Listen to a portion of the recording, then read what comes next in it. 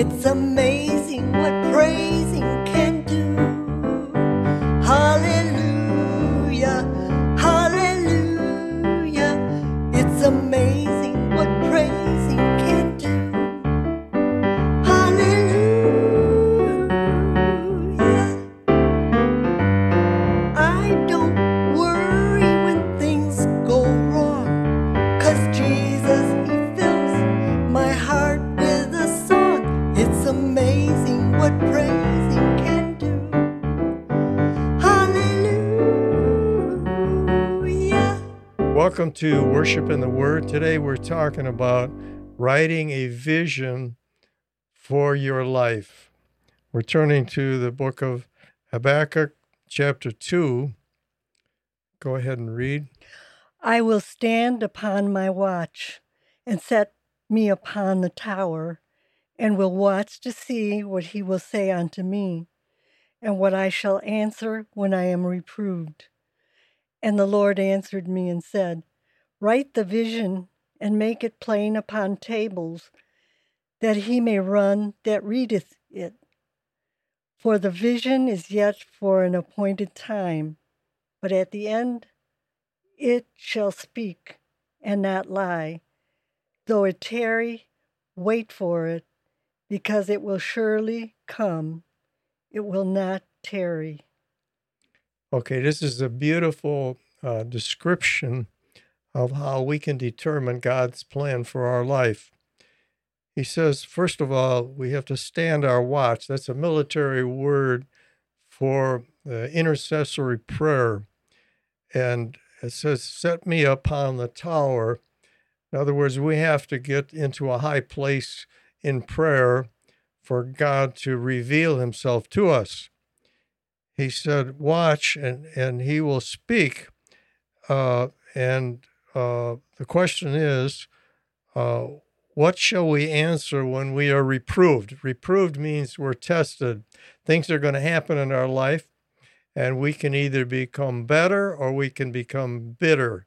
So this is the test of a person of faith who wants to serve God and be a great champion of faith. He goes on to say that God will answer and he will give us the vision. And he says to write the vision and make it plain upon a table. And back in the day, they wrote on tables of stone. Moses, when in the Ten Commandments, the commandments were etched on stone. But in any case, we need to write down.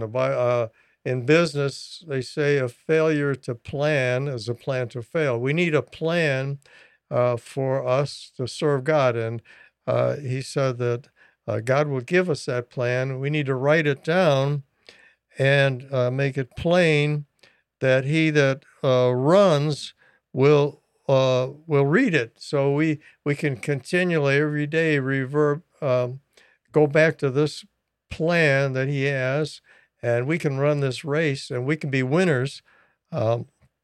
He says, for the vision is yet for an appointed time.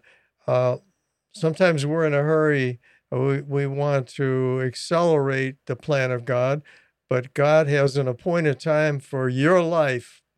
And you have to seek God for that vision. His vision is way beyond what you can ever think or dream. Yes. He wants to raise you up into high levels.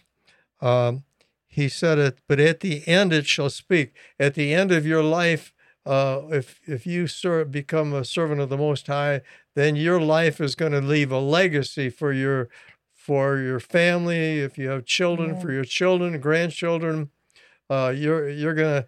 This thing will speak. You will continue to speak from the grave of the things that you've done for God.